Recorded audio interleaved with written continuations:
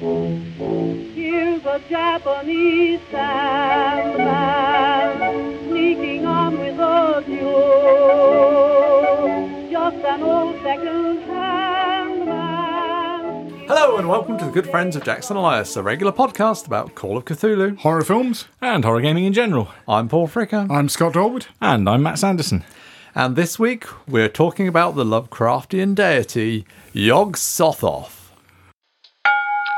But first, the news. Well, what news? Well, first of all, not long after this episode goes out, so be quick, we will be at the Concrete Cow Convention in Milton Keynes on Saturday the 17th of March. It takes place at the old bathhouse in Wolverton. We'll put a link in the show notes, so if you're not sure of how to find the place, you'll be able to after that. Yep, we'll be there playing games, running games, and hoping to see some listeners there. And Scott, I see one of your scenarios, Hell in Texas, is being put out by the Lovecraft tapes. Yeah, I only encountered the Lovecraft tapes fairly recently. They're an American actual play podcast, and they take a rather unusual approach to Call of Cthulhu. They're much more comedic than most, certainly Call of Cthulhu podcasts. But at the same time, they balance their style between lots of wisecracks and kind of silliness with actually taking the scenario itself fairly seriously. Oh, okay, because I was going to say Hell in Texas is a kind of a laugh-a-minute ride, really, isn't it? Yeah, but no, they've managed to bring out quite a lot of the horror there as well. Right. Yeah, between that and a combination of some really good voice acting and wit, it's fast become one of my favourite AP podcasts. Cool.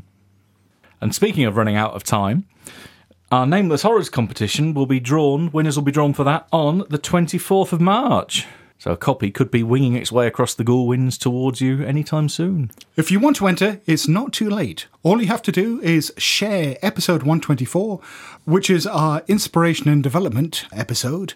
Share that on social media and let us know. Just send us a link to it because apparently notifications are a bit flaky.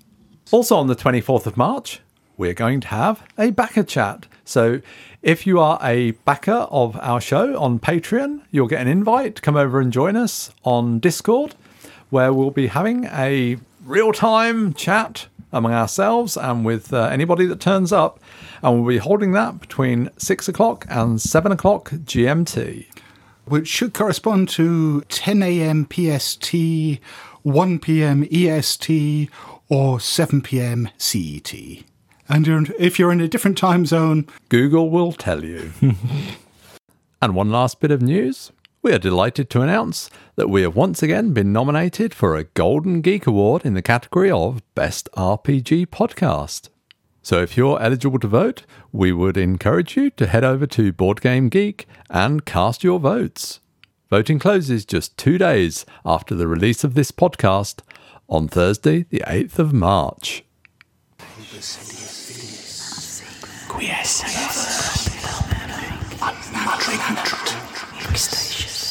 And now, the Lovecraftian word of the week.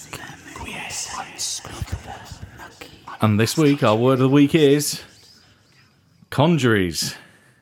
It's noun, one, a collection of items or parts in one mass, assemblage, aggregation, heap.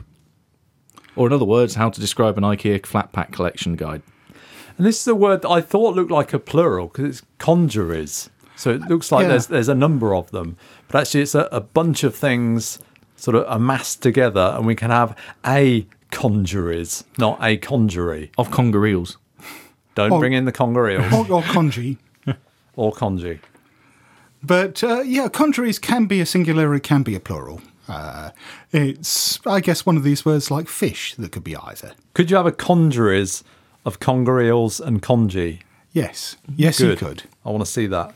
I just think it shouldn't be spelt with a G, it should be spelt with a J. Because that's how it sounds. Well, just like congee. What is this stuff you keep referencing? Congee is like rice porridge. Oh. Also, it's the English language. When did we have consistency about how things were spelt based on how they sound? There and there. Gee, I don't know. Oh, God. But this is one of these unusual words that I actually learned from reading Lovecraft in the first place, many, many years ago. I don't think I'd ever encountered the word conjuries anywhere else. Has it enriched your life, Scott? It has. I do every now and then try to use it gratuitously. Do you? I can just imagine him now lathering himself up with this rice. No, conjurers, Matt, conjurers. Yeah, but with the conjuries of Conji. A fairly scant rating on the Lovecraftometer of only 7 times in his main fiction. But, you know, it's an unusual word, so I think 7 times is still remarkable. Too busy with the beans and crackers, that's why. No time for rice in his life. Well, let's take a look at how Lovecraft used the word conjurers in his writings. From The Whisperer in Darkness. On my left, across a well-kept lawn which stretched to the road and flaunted a border of whitewashed stones, rose a white 2.5-storey house of unusual size and elegance for the region, with the congeries of contiguous or arcade-linked barns, sheds and windmill behind and to the right. And from At the Mountains of Madness. It was a terrible, indescribable thing, vaster than any subway train. A shapeless congeries of protoplasmic bubbles, faintly self-luminous, and with myriads of temporary eyes, forming and unforming as pustules of greenish light all over the tunnel-filling front that bore down upon us, crushing the frantic penguins and slithering over the glistening floor that it and its kind had swept so evilly free of all litter. And from The Dreams in the Witch House. The roaring twilight abysses, the green hillside, the blistering terrace, the pools from the stars, the ultimate black vortex, the black man, the muddy alley and the stairs, the old witch and the fanged furry horror, the bubble conjuries and the little polyhedron, the strange sunburn, the wrist wound, the unexplained image, the muddy feet, the throat marks, the tales and fears of the superstitious foreigners. What did all this mean? Answers, please, on a postcard. And 15 M-dashes in one sentence. That's quite a lot. That is a veritable congeries of M-dashes. And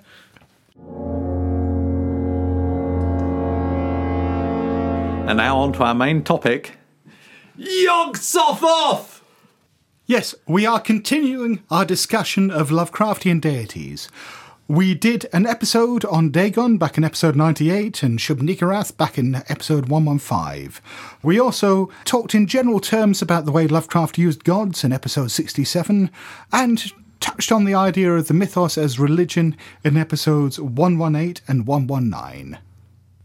This Yog-Sothoth guy's got a lot of names, hasn't he? The All-in-One, the Gate, the Key, the Lurker at the Threshold. He goes by many names. Yep. Mm-hmm. His friends call him Yogi, though.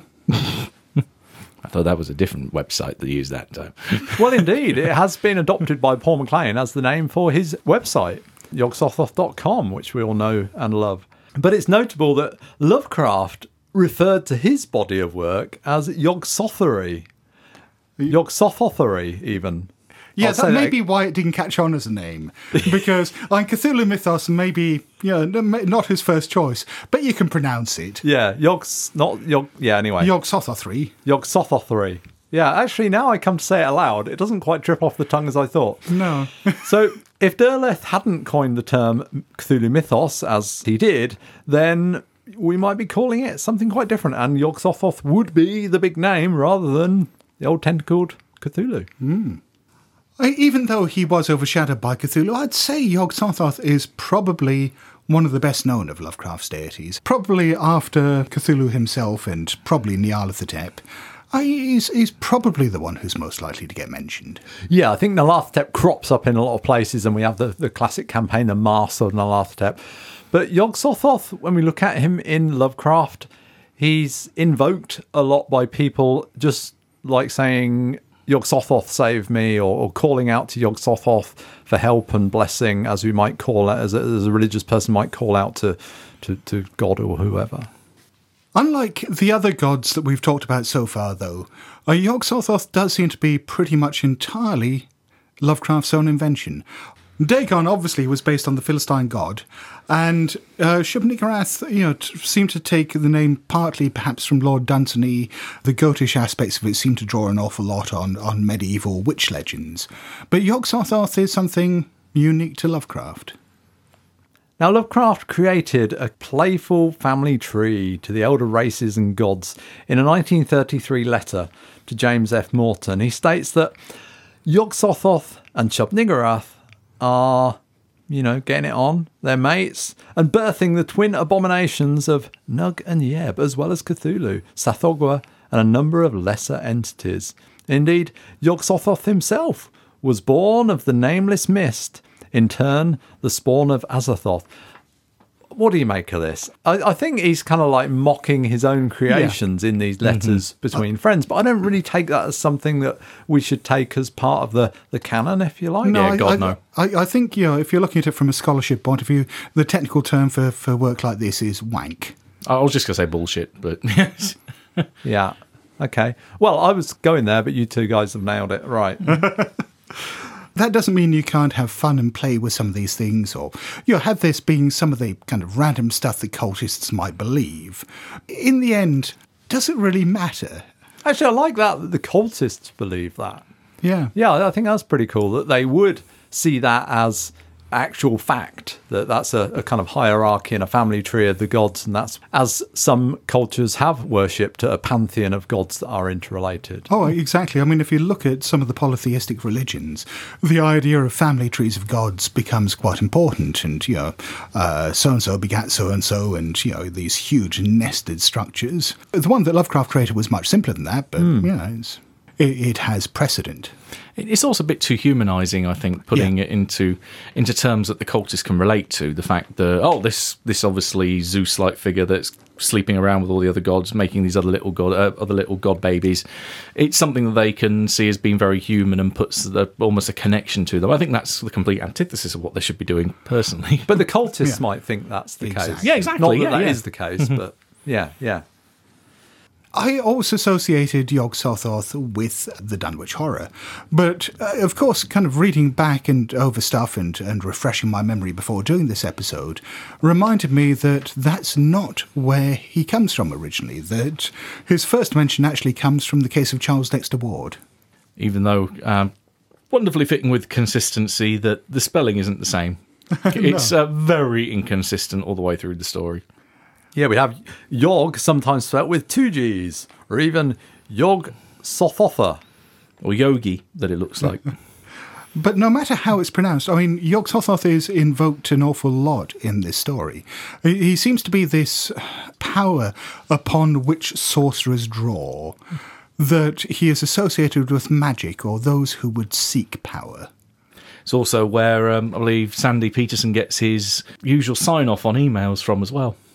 He uses Simon Orm's Yog-Sothoth Neblod Zin quite frequently. Yes.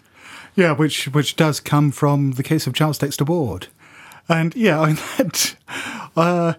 lot of the made-up language that Lovecraft uses is quite evocative, but I don't know. I mean, this sounds like something from a 1950s EC comic, and this will probably be one of our more erudite listeners contacts me and points out that this is actually some real invocation, but or some something from a real language, but it does sound very kind of 1950s SF.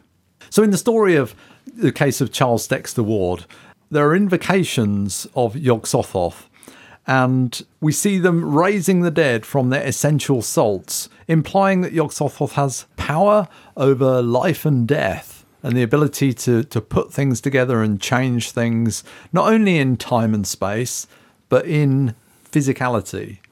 In fact, at some point, Willett, the protagonist of the story, encounters some notes written apparently in Kerwin's hand, which it mentions, raised Yog-Sothoth thrice, and was the next day delivered, which makes him sound like an avatar of Amazon, maybe, but... Do you think this aspect of life and death perhaps ties in with what we perhaps as Call of Cthulhu players associate more with Yog-Sothoth, which is his aspect as a controller of time and space? Or is this something different? It all depends on how you argue it. This comes down to like the not the argument, but part of the debate that a lot of mage players have. How do you create a certain effect? Is it a death effect to raise a corpse from the ground, or is it a time effect by rewinding their time stream to the point when that corpse was once alive? Is it a life effect by imbuing life into the figure? It's just about how you interpret it. Yeah, I guess with this, I mean, you're talking about reducing bodies to their essential salts and then raising them up from that. Is that an act of sorcery where you're drawing upon the power of Yog-Sothoth, or is there some way of perhaps reversing entropy and reconstituting this living being, this body from its ruined remains? Yeah, I'd say it's more like alchemy, that it is an arcane science rather than sorcery. So maybe, hey, they just throw Yog-Sothoth in for good measure as a bit of blessing, almost like throwing salt over your shoulder to catch the devil in the eye. It's more of a gesture than it is actually having a tangible effect. Well, except the ending of the story actually goes against that because, it does perform this ritual which basically undoes the raising. And it's not alchemy, it is a ritual that again calls upon the power of Yog-Sothoth. But as you mentioned, Scott, probably the most famous use of Yog-Sothoth comes from the Dunwich Horror. We see it writ loud in the film of the same name with Dean Stockwell. It kind of has most of Lovecraft's stories with added love interest. What more could you want? More importantly, it's got Dean Stockwell shouting, "Yog-Sothoth! Yog-Sothoth!" Indeed it does. And in the story, we get quite a lot of information about Yog-Sothoth. We rarely see Yog-Sothoth manifest, but as you go through the stories, you do get odd paragraphs that seem to tell you, something about this god. And Armitage reads from the Necronomicon, "The old ones were, the old ones are, and the old ones shall be. Not in the spaces we know, but between them. They walk serene and primal, undimensioned and to us unseen. Yog-Sothoth knows the gate.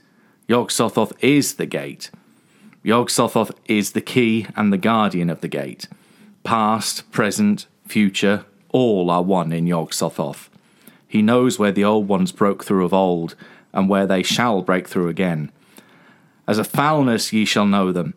Their hand is at your throats, yet ye see them not, and their habitation is even one with your guarded threshold.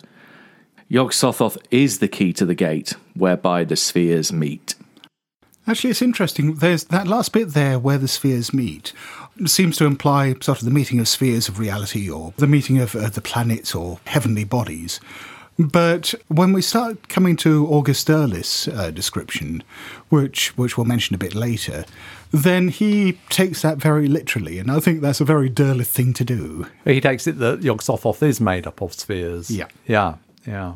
In the story, The Dunwich Horror, Yog-Sothoth fathers 2 offspring with a human mate, Lavinia Whately. One, Wilbur Whately, looks largely human, at least while clothed, mentally appearing to be a bearded adult at the age of 10. His chest is scaled and his lower body is furred, with a score of tentacles protruding from his abdomen, alongside many even less human aspects. Now, in 2005, the three of us went to a convention in Stockholm called Miskatonicon, that was it, yes. And there was a stage production of A Shoggoth on the Roof, the H.P. Lovecraft Historical Society musical. The Ghoul stole that show. Yes, but there was a character playing Wilbur Whately. And to get that strange writhing of his abdomen, do you remember what they did? I just remember the Ghoul being beaten had a up by sex toy under his shirt. What? I've forgotten that. Yes, he did. Oh. Some sort of phallic object with a rotating head that was kind of going on under his shirt to get that sense of movement. Chicka wow. Yeah, indeed. Yes, Yog-Sothoth is the gate and the key. Mostly the key. So there's some cosmic horror for you. But Wilbur Whately is not an only child. Oh, no. He has a twin brother, and the brother takes more after Dad. He is vast and invisible. Well, I mean, it's a good thing he's invisible, because when his form is revealed in the story... Well, what does he look like, Scott? Because I can't really picture it. Can you tell me what he looks like? Well, apparently... it was an octopus, centipede, spider kind of thing, but there was a half-shaped man's face on top of it. I'm not quite getting it. What was it? Did I stutter? Is it an octopus, centipede, spider kind of thing? Is that what you said? Yes, that kind of thing. Okay. I get that now. But with a Yeah. half-shaped face on top of it. Oh, yeah, right. Yes. Yeah. Not on the front of it, on the top of it. Yeah, I think Yeah. we can all picture that. Yeah, I mean, it'd be silly if it were anywhere else. It'd look ridiculous, right? Yeah. Yeah. At least it wasn't indescribable. Well, they did a good enough job that they produced a model for it for Arkham Horror. Really? Okay. Yeah, I've got it sat on my shelf at home. All right. Do you have to sprinkle the powder of Ibn Ghazi over it every time you want to play? You had to pay extra for that. Lovecraft's collaboration with E. Hoffman Price through the Gates of the Silver Key portrays a more benign aspect of Yog-Sothoth. This is the one that actually I always come to mind to first whenever I think of the god, rather than the Dunwich Horror. The frightful guide and guardian at the gate, Umar at Tawel, the ancient one, which the scribe rendereth the prolonged of life. Yeah, this avatar is a gatekeeper of sorts who guides Randolph Carter in his transcendence, allowing him passage through the ultimate gate. There was another shape, too, which occupied no pedestal, but which seemed to glide or float over the cloudy floor-like lower level. It was not exactly permanent in outline, but held transient suggestions of something remotely preceding or paralleling the human form. Though half as large again as an ordinary man, it seemed to be heavily cloaked like the shapes on the pedestals, with some neutral-coloured fabric, and Carter could not detect any eye holes through which it might gaze. And I think, notably, this is maybe the only Lovecraftian god, or certainly one of the very few in Call of Cthulhu, where seeing it incurs no sand loss. Is Nodens the only other one? Yeah, I don't know. If you look in the Malleus Monstrorum, this particular avatar does not provoke any sand loss. Yeah. Yeah, unless it undoes its robes. At that point, it's like a D20. It's quite a shock. Yeah. And the microphone doesn't get the flashing motion that Paul just made there. Yay. Lowering the tone there. Well, at least he only mimed it this time. It's always a strange one when you get things that are taken to be mind-blowing evil, broadly, but then they seem to be helpful. It's a tricky one, I think, for us. But then we don't want things completely black and white. It's because they're beyond good and evil. Ah, Yes. indeed. They're very human concepts, after all. I mean, let's think about this in Call of Cthulhu terms. You've got this concept in Call of Cthulhu. Was this in the game originally, or was this something that you put in? That your consciousness is transformed when your Cthulhu mythos exceeds your sanity? So that was new in 7th edition. And I think this is actually an example of that. That what this particular avatar of Yog-Sothoth does is it does provide this gateway to some kind of cosmic consciousness. That may not be an evil thing, but it is, if you look at the mythos as a source of inhuman corruption, it is a transformative thing and not necessarily in a good way. That you are passing beyond what it means to be human. Your mind is becoming like the entities that live beyond and above us.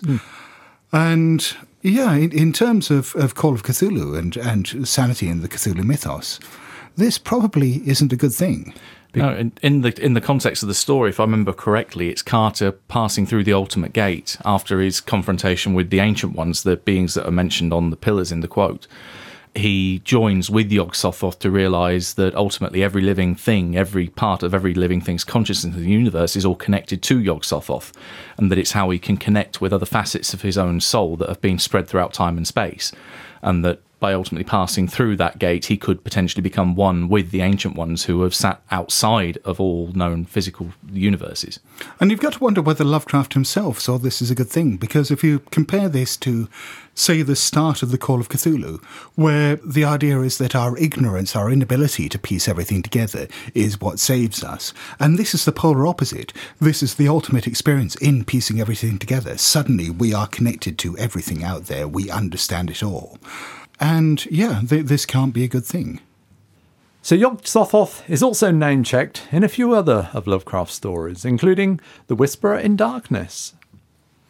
I suppose you know all about the fearful myths antedating the coming of man to the earth, the Yog-Sothoth and Cthulhu cycles, which are hinted at in the Necronomicon. Also mentioned in passing as a reference, from the Necronomicon, doesn't that get everywhere, in At the Mountains of Madness. And also famously at the end of The Haunter of the Dark. I see it! Coming here! Hellwind! Titan blur! Black wings! Yog-Sothoth, save me! The three-lobed burning eye! And I've realised that this makes Yog-Sothoth the last deity mentioned by name in a work of Lovecraft, because that was his final story. Nyarlathotep beats him in the very last few words, but not by named. Mm-hmm.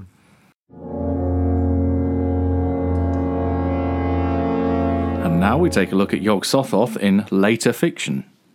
Well, I guess perhaps August Derleth takes the lead here, giving us a fairly definitive physical description of Yog-Sothoth in The Lurker at the Threshold. His, in inverted commas, posthumous collaboration with Lovecraft? Yeah, and just to give some context to this, Derleth wrote a whole bunch of stories which he called posthumous collaborations, which basically meant that he took usually one or two line entries from Lovecraft's commonplace book, or maybe a few notes on an unfinished story or something he mentioned in a letter, and basically wrote a story around that. And these stories were 99.9% Derleth.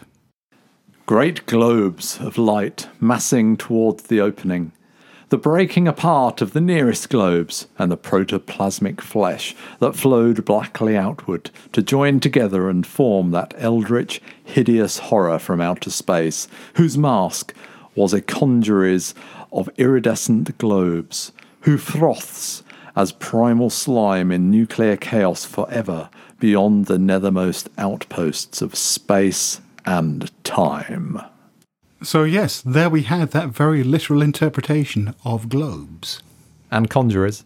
Oh yep, can't miss the conjuries. Conjurers of iridescent globes. More interestingly, I think, Clark Ashton Smith wrote a story called The Chain of a Forgamon, or a Forgamon, I'm not quite sure how it's pronounced. This is a god of time, which one of the characters encounters by taking a drug that allows him to experience past lives. And he goes back to a time where a previous incarnation had encountered this god and committed blasphemies against it. The god is never mentioned in the story specifically as being related to Yog-Sothoth, but certainly in the Malleus Monstrorum, it's been identified as being an avatar of Yog-Sothoth. And yeah, I'm sort of willing to go along with that. Then we see the name spelt somewhat differently, but if we sound it out, it doesn't sound so very different to Yog-Sothoth. We have Yog-Sothoth from Robert Shea and Rob Anton Wilson's Illuminatus, where he is referred to as the Eater of Souls. Yeah, and Grant Morrison borrowed both those appellations when he did his comic series. But I don't know, I assume most people who are Lovecraft fans have heard of Zenith. If not, it's worth seeking out. I mean, I think it's out of print and probably has been for a very, very long time. But if it comes back into print, yeah, it's worth looking at, because it's this bizarre mixture of superheroes, Nazi super science, and the Cthulhu mythos, where these superheroes or super creatures, superhumans, were created in the Second World War by basically summoning up the older gods, and Yog-Sothoth for one, and binding them in human form. Now, here's an author that desperately wants to be at the front of any alphabetical queue. Yeah, he should set up a taxi company with this name. Yeah. A. Atanasoyo. I don't know how it's pronounced. I've always said Atanasio, or I imagine it's probably more likely Atanasio. Atanasio, there we go. Depicts Yog-Sothoth as relating to empty spaces in his story Glimpses. It involves a strange alien stone with a hole in the centre, the void of which is connected to Yog-Sothoth. Well, that's quite a neat idea. Yeah, you say that he is the gap, he is the void. Unfortunately, I mean, I love A.A. Atanasio's work, but Glimpses, I think, was one of the first stories he wrote, and I can't say I particularly recommend that. I mean, he's written a number of other Lovecraftian pieces, he's written some great science fiction. By all means, look those out, but don't expect too much from Glimpses. Now, one work I can thoroughly recommend is Resume with Monsters by William Browning Spencer. This is a novel about a guy who, is trying to hold down a regular job, but he is afflicted either by delusions or by elder gods. And he has a real struggle with his life, but it's a very comedic, kind of black comedy story with very strong ties to the Cthulhu mythos quite explicitly. And ultimately, the main character develops quite a bizarre, close relationship with Yog-Sothoth. It's hard to communicate what this novel is like. It's not slapstick, but it is comedic. It's kind of wry. But disquieting at the same time. Yeah, it's a great work. I think it's really good, but quite different to anybody else's take on the Cthulhu mythos that I've ever read before. It always makes me think of many, many years ago, one of the first conventions that you and I went to, Paul. It was either Battle Masters or Continuum. It was in Leicester anyway. And, it was shortly after I'd lent you Resume with Monsters and you'd read it and we'd spent a long time talking about it. And this was the convention where we arrived there early on the first day and did the obvious thing of going to the pub. And instead of playing any games, we just sat there until kicking out time, and then went back to the bar at the venue and sat there until something like 3 a.m. A whole bunch of us putting the world to rights and just getting absolutely shit-faced. And while we'd been out at lunchtime, you bought a prawn sandwich and you stuck it in your back pocket. And it had been, you'd been sitting next to a radiator all day, and this was during the height of summer anyway. And at the end of this long drinking session, some 12 hours later, you were peckish and you kind of pulled out this prawn sandwich. Well, I got back to my room and I was hungry, right? Yeah. and so between that and the alcohol, I remember getting a phone call from you first thing the following morning saying, "Oh, can you cancel my game this morning? I spent all night on the telephone with Yog-Sothoth." Oh, did I? I wonder where you were going with this story. Praying to the globed god. Yeah, I think I did quite a bit of praying to the great gods there. Yeah, I think he appeared before me at one point. but yes, this I think fell into parlance for a short while as a good excuse for being ill. I've been on the telephone to Yog-Sothoth. But at least you don't bring that anecdote up very often, Scott. I'm been glad about that over the years. Yeah, no, bring up the prawn sandwich, but never the telephone call.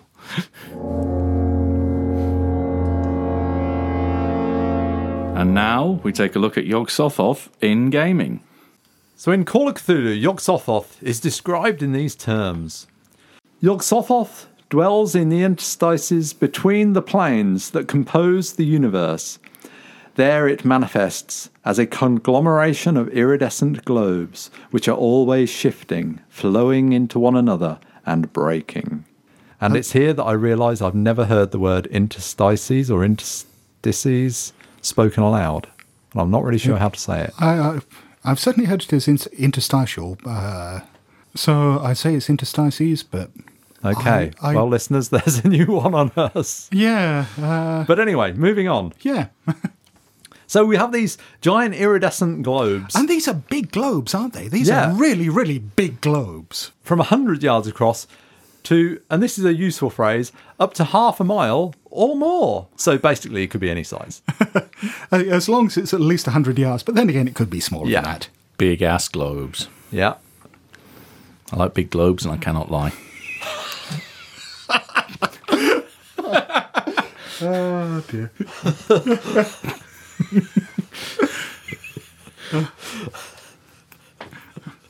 Well, you might not be able to lie, but these can fly. And they can fly at speed. Oh, yes. They're referred to, I think, in the text as being able to fly at... Speed of sound or something crazy like that? Oh, it's more than that. We didn't make a note of this bit, but let's just say really fast. Yeah. One of those bits of game mechanic data that is totally meaningless. It just means as fast as you want. But we will quantify it in the text. A bit like I remember there's one, I think it's when it comes down to the dolls, where it says damage bonus enough to crush a battleship. The advice on how to use Yog-Sothoth includes that he is preeminently the deity of sorcerers and wizards. He grants them the power to travel between the planes, or the power to see into other planes via a piece of magic glass or the like. So, yeah, he's kind of like the god of space and time, as we said. So he's a really useful thing for human wizards and so on to interact with. But again, if we go back to the idea of the way he's used in the case of Charles Dexter Ward, that seems to be one small facet. So my reading of the case of Charles Dexter Ward is that he's more like a sort of almost universal energy source. I need to do a bit of magic, I shall call upon the power of Yog-Sothoth. That is perhaps less useful in game terms because, yes, all right, you can use him as a way of doing almost anything you want. But at the same time, there's that idea that constraints, inspire creativity. And if you say, hey, you can do any magic you want with Yog-Sothoth, it's, okay, fine, well, what do I do with him? But as soon as you say, oh, he's the god of space and time, still cover almost anything you might want to do. But it starts planting ideas and themes in your head. And many of those effects would be codified within the spells. Yes. So in game terms, we'd find him giving the spell to create a gate box or something of that nature. And then it comes to one bit in the description which I must admit I'm less keen on. In return for these gifts, worshippers open the way for Yog-Sothoth to travel from his usual domains to Earth to ravage and plunder. Now, certainly, the idea that you're opening the way for Yog-Sothoth is there in the Dunwich Horror. The ritual that is going on Sentinel Hill seems to be trying to bring him through. But this idea of ravage and plunder, I don't know, seems very reductive and simple for... Well, it makes him sound almost like a Mythos Viking, really, doesn't it? It's like you expect to see this bubble come through wearing a helmet with horns on it. I don't think you should ever really feel constrained about that. I think, whatever reason Yog-Sothoth might have for wanting to come to this plane should be, beyond human understanding and is, he's not just here for the all-you-can-eat buffet. But he does have some cool attacks in Call of Cthulhu. He has the ability, the spheres can cause 3d10 con damage, which seems fairly light, really, when we also consider that he can throw bolts up to half a mile to destroy any normal object. So he can either toy with you by stroking you with his bubble, And make you feel a bit ill. or just do the good old Zeus splat. Yeah, lightning bolt, destruction. Yeah, Empire State Building, gone. And there's also the idea that he can transport one character per round anywhere in the universe or anywhere in time by touching him. Yeah. Okay, you're transported to the middle of the sun. Roll damage. Every round. How many D6 got? All of them. Every D6. Everyone's D6 in Yeah. the world. Yeah. Right. Pulp character, you might roll all ones. Survive. Yeah, but it's still 56,000 million ones. That's the problem. Yeah. I spend all my luck. and again. So a pulp character can survive being at the centre of the sun for one round. Oh, no. It's worse than that. A pulp character can survive the experience of being teleported to the centre of the sun, and then the player gets to explain how their character managed to walk away from the whole thing later. It's a very long walk back from the sun. But also the game does mention his other aspect, the one we touched on before, is Tawil at Amur. And this Tawil at Umra can remove its veil and cause utter madness and destruction to those dealing with it. So it's a fairly terrible adversary. But then, he's a god. What can you expect? Yeah. From memory, I think it's either 1 or 2 D20. It's still a fairly big hit. Again, I think, treating these deities as monsters or just sanity-blasting devices is probably the least interesting way of doing it. If your character has got as far as interacting with Yog-Sothoth, assuming that they haven't completely blown their minds by failing a D100 SAN roll, then I think something more interesting than just death or madness should result. Now, let's take a look at what we can do with Yog-Sothoth in our games. As I touched on before, Yog-Sothoth is an incredibly versatile god. The way you can use Shub-Niggurath as basically a dropping component for anything involving corrupted nature or biology or transformation, then you've got Yog-Sothoth at the very least as a vehicle for playing with time and space. And in quite a few of these stories, it occurs to me in the case of Charles Dexter Ward, and perhaps to a lesser extent in the Dunwich Horror, we see human wizards drawing upon the power of Yog-Sothoth. It seems very much that humans are channeling the power of Yog-Sothoth. So that could be NPCs, it could be PCs. It makes it easy for us to use Yog-Sothoth with a fairly accessible adversaries, of human adversaries drawing upon the power, rather than having to put monsters in some way. It also kind of raises an interesting question, which is, what is it specifically about Yog-Sothoth that makes all these sorcerers draw upon his power and not, say, Azathoth? And it's almost like Yog-Sothoth wants to be used in that way. There is that little bit in the Call of Cthulhu rulebook and in the Malleus Monstrorum about wanting to trade power in return for being summoned. But I could almost see ways of using him in a game where it's subtly different than that, where maybe every time his power is invoked is giving him a bit more of a foothold in this world. By using him as this magical power source, you're effectively becoming a conduit, manifesting him by degrees in our world. I mean, it seems a bit like Azathoth is a nuclear explosion.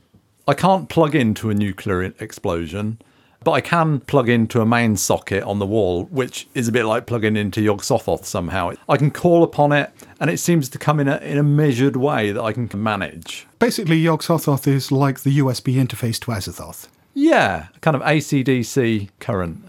But it does seem like that, right? I mean, Yeah. I'm being a bit sort of tongue-in-cheek about it, but it does seem like Azathoth, you can't really call on Azathoth because it's just chaos. And if you're going to call upon something, then if you're going to open that door to the spiritual realm or whatever, if you're opening it to utter chaos, what can you do with that? Keziah Mason might have a few choice words to throw at you there. Well, maybe she was powerful enough to do that. Maybe she could shape that chaos, but for most wizards, maybe it's too strong a channel. But also, on the other hand, I mean, Keziah Mason had been dealing with this aspect of Nyarlathotep, the Black Man, who sort of acted almost as her intermediary. I mean, you're sure. I mean, all right, she was drawing upon Azathoth and so on, but she'd laid the groundwork there, potentially, with Nyarlathotep. I'm more and more drawn to this idea now that Yog-Sothoth wants to be used, that by getting humans to draw upon his power, that he's getting something more out of it than, just minions who might summon him up. And let's say we do run with this idea of, every time he uses magic, you're manifesting him a bit more in this world. It then becomes in, the interests of, particularly of humans who would serve Yog-Sothoth, to sort of find ways of tricking people or trapping them into drawing upon him. Perhaps weaving rituals into, other forms of ritual magic and so on that we might expect to see in our world and the non-mythos world. Weaving them into things like children's nursery rhymes. If you're saying that he wants to be used, it's kind of making me think of a spider drawing people into its web. I mean, Yeah. I don't really see it as a reciprocal relationship. The wizards are drawing upon Yog-Sothoth's power, but does Yog-Sothoth really need them? He does seem to be shut outside of our sphere of space and time in some way. Well, like I say, I mean, if every time he's called upon, it's sort of weakening the barriers that are holding him back. Let's say you had a scenario where a bunch of kids had learned some new playground song, something really trivial, made them better at playing hopscotch or jacks or something. Very, very small effect. But, every time they do so, they're calling this, in amongst the rhyme, these strange syllables, Yog-Sothoth. This becomes more and more of a thing, the way that playground rhymes and chants spread, between schools and across generations. What starts out as a simple little game spreads across the world like a disease, and every time the children are playing one of these games, they're just weakening the fabric of reality, and then sooner or later, everything is just going to start cascading through. Now, the Call of Cthulhu rulebook suggests a connection between Yog-Sothoth and UFO sightings. This seems a bit of a stretch to me. I mean, I wonder if it's just like from the fact that he's described as spheres and they could be seen floating up in the sky and mistaken as a UFO. The other thing that occurs to me here is that, seizing upon the aspect of Yog-Sothoth being related to space and time and transportation. Yes, you've got people perhaps moving through space as a result, and maybe, interpreting that as having been taken away on an alien spaceship. But probably the more defining characteristic, at least of a lot of, 90s stories of UFO abductions, is this idea of lost time. yeah, maybe when you encounter Yog-Sothoth, instead of having lost time because you've been off on an alien spaceship and had your memory wiped, maybe you are just skipping forward 8 hours. You've just brushed up against something that doesn't behave nicely with time. What if that effect isn't just a one-off? What if, like Billy Pilgrim, you become unstuck in time at this stage? Yeah, or Groundhog Day. Yeah. Another thing with the space and time. So we have characters that are perhaps being affected by space and time, but if you're being attacked by that, perhaps you're being removed from space and time. You know, what if you were removed from space and time? People would stop recognizing you. You'd stop being able to interact with everyday objects. But if this happened slowly and gradually, I think that would be quite a horrific thing to have to happen to you. We do see this a little bit in that Clark Ashton Smith story I mentioned earlier, The Chains of a Fogmon, but it doesn't specifically happen to a living character in there. But the character who suffers the curse at the centre of this, who is punished for his past life's transgressions, what the narrator of the story realises, or thinks is happening, is that people are beginning to forget about this character, that he is beginning to fade out from people's memories, that he is beginning to fade out from reality itself. The fact that he's already dead at this stage means that that's sad, but it's not necessarily deeply horrific. But yeah, if you had that happening to a living person, if you could place a curse on someone and had them, say, gradually, bit by bit, forgotten by everyone around them, not even it just disappearing from space and time. But being forgotten, right? Yeah. That is a horrifying thing. As anyone who's ever dealt with a loved one who's got dementia will know, gradually seeing, the people you love forget who you are is one of the most horrifying things you can go through. And having that happen with everyone around you, dear God. I can imagine it happening to the PCs, but, the PCs, they can all interact. But what if then there was some kind of in-game mechanic that actually stopped you being able to interact with your fellow players as well? So that you were just you, Scott, and there was just you, Matt, and you're at the table, but you can no longer interact, but you're in the same world in some way. I don't know quite how that would work, but, that kind of separation and isolation that could be caused by that. That could be quite a cool thing for the end of the scenario. And I don't know how the player characters would fight against it, but perhaps, there is some way they can struggle against that as part of the game. Maybe even not even of saving themselves, but just, some last way of being remembered before they vanish completely. That can make for quite a poignant scenario. Now, quite a different take on Yog-Sothoth comes from Kenneth Grant, an occultist, a follower of Aleister Crowley's Thelema, who latched upon Yog-Sothoth in relation to the spheres of the Kabbalistic Qliphoth. Grant also related him to the demon Corazon. Yeah, I thought this was quite interesting. I'm not really sure how I'd use this, but I mean, the Qliphoth, they're sort of the dark mirror of the Kabbalistic Tree of Life.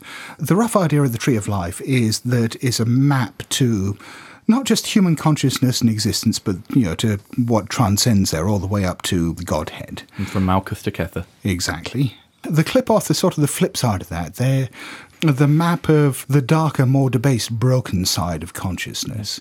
The idea is that, as well as providing a way of sort of talking about these things, that they provide you with the groundwork to do rituals to work through some of the things that may be broken inside you that need fixing.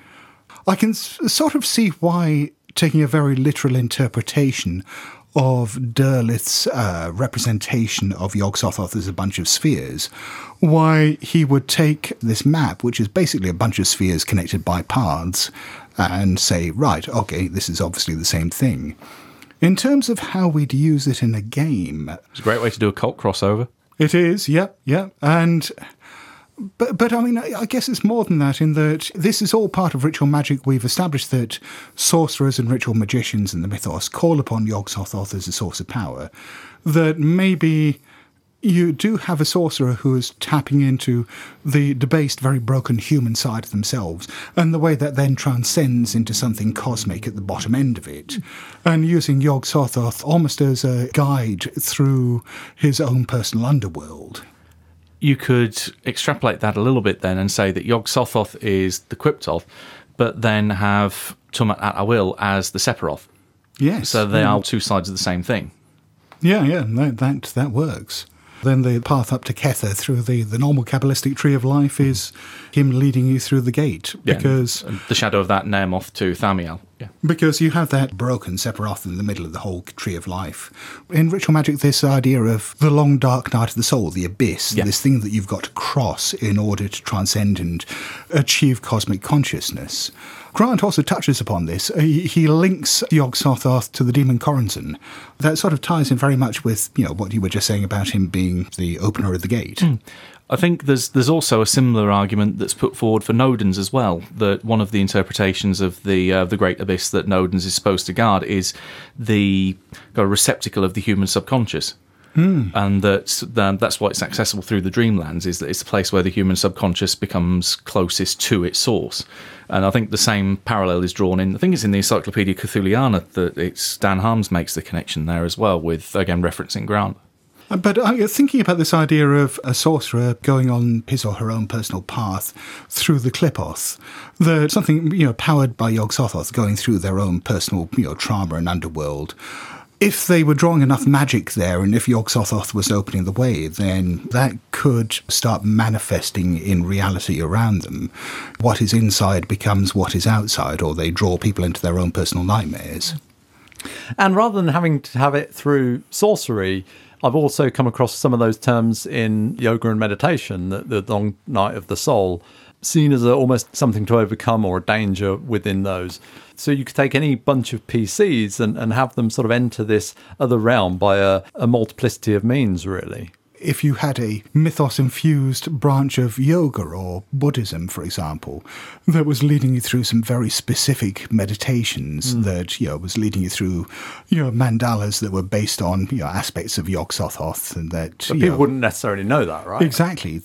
In fact, it occurs to me there's a book I read some time back, a novel by Mark Laidlaw called The 37th Mandala, which is very much along these lines. A sort of mystical cult that leads to transcendence into something, cosmic consciousness, something far beyond human.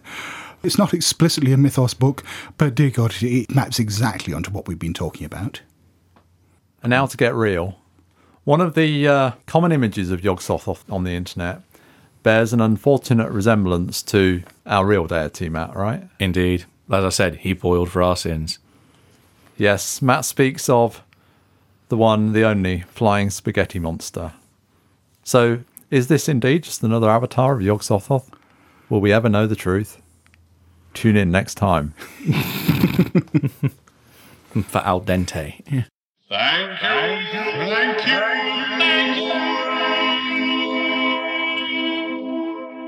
And once again, we would like to thank each and every one of you who have backed us via Patreon. The money you give us keeps the podcast going. It fuels it. It pays for all our running costs. It just really keeps us going. So thank you.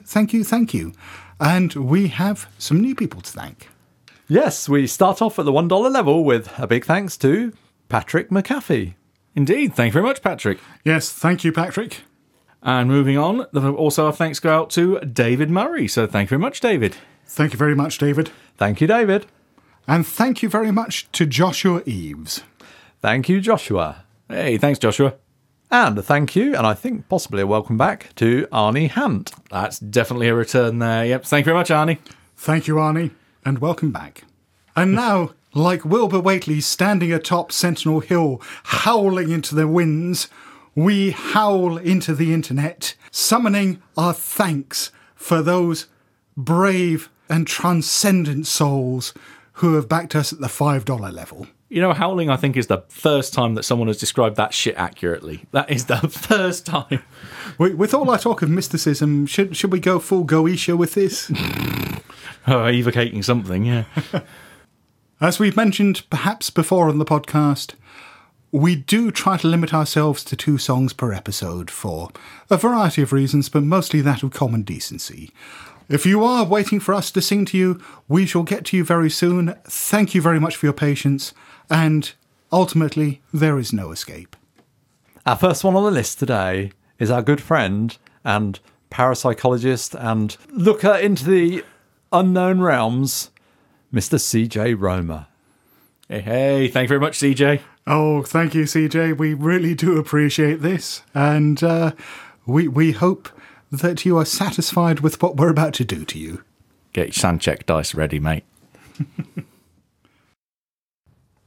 Yeah, CJ! He is the gate! He is the key! He is the roamer!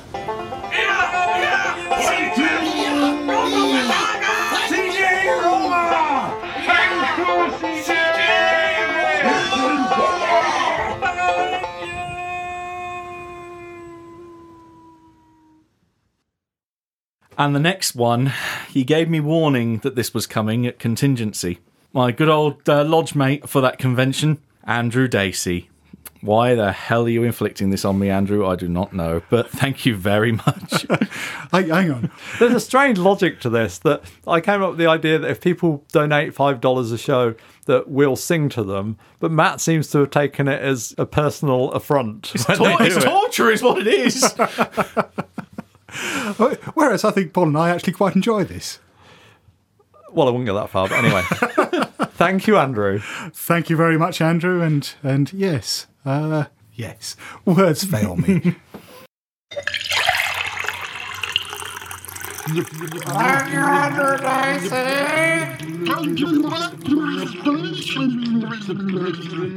Thank you, Andrew.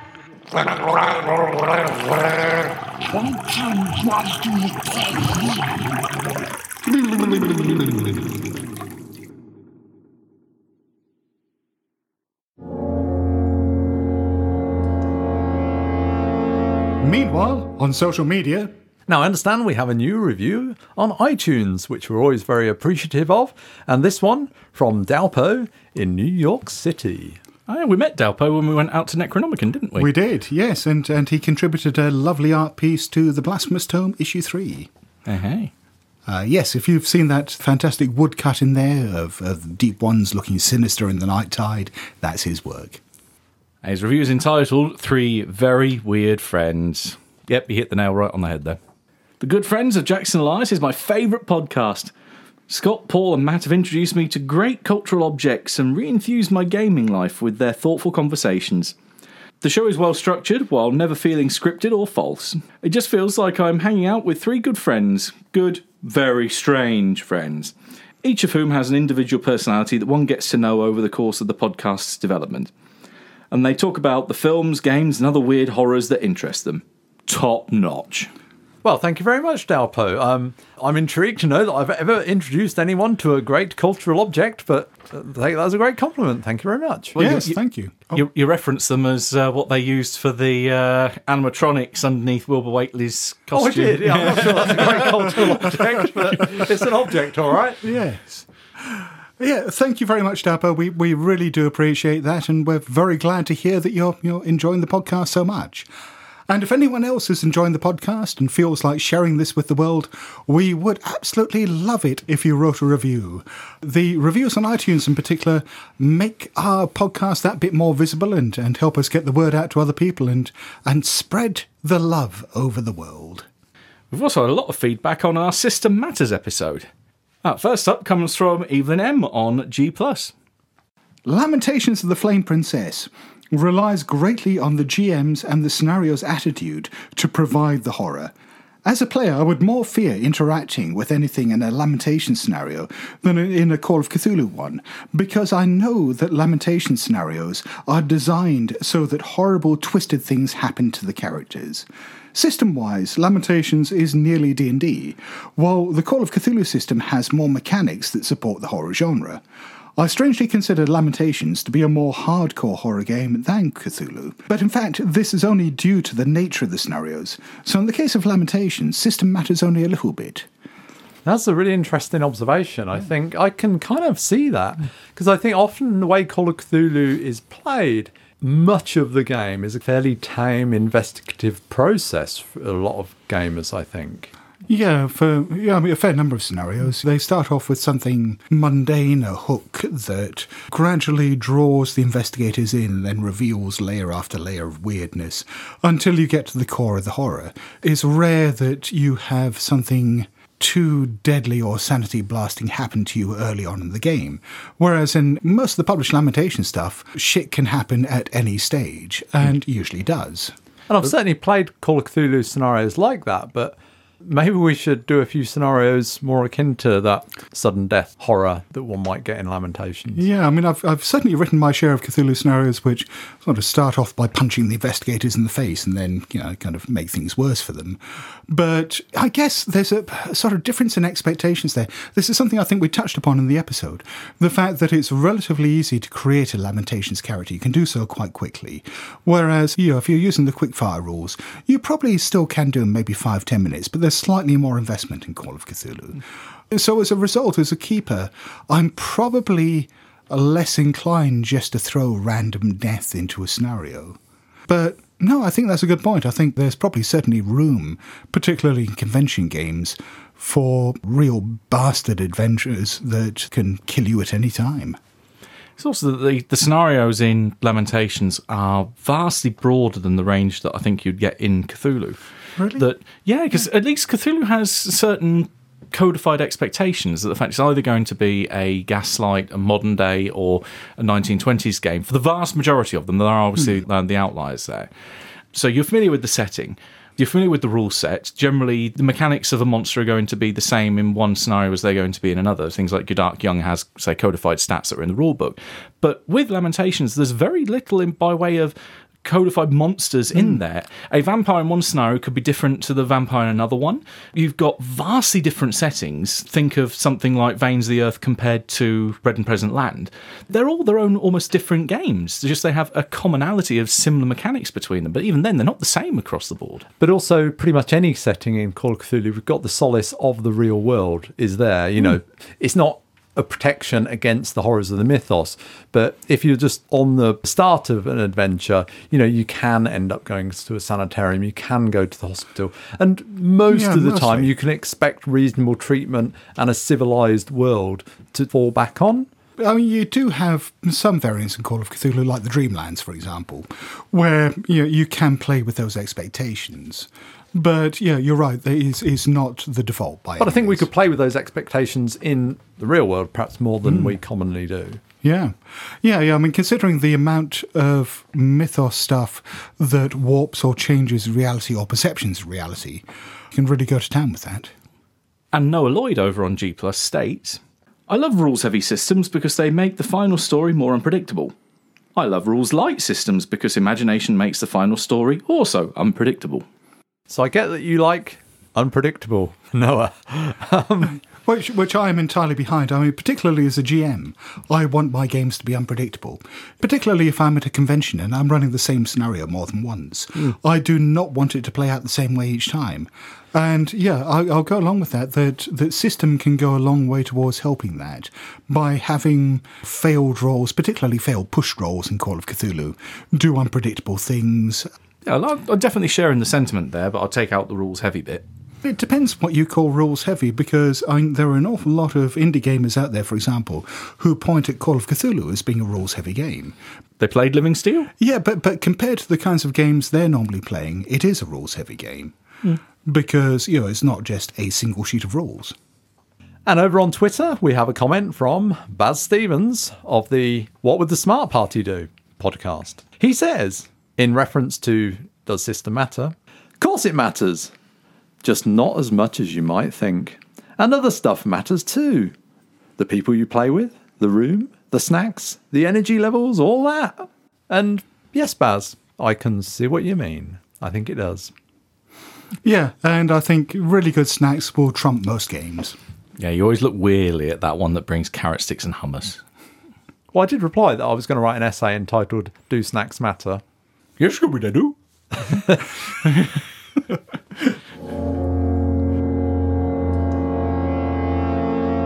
And now let's wrap things up with one final question.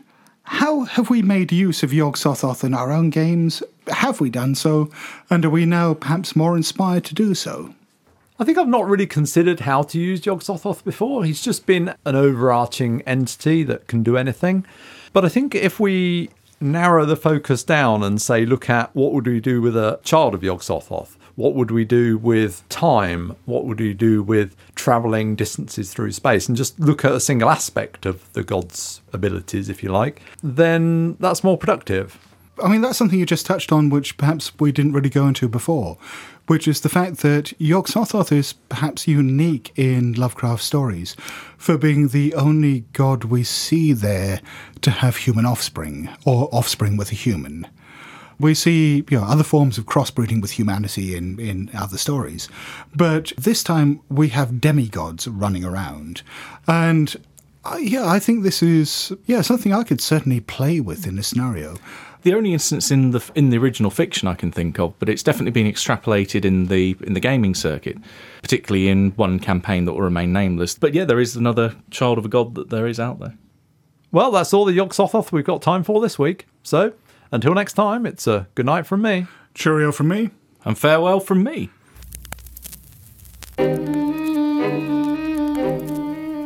Hello? BlasphemousTomes.com.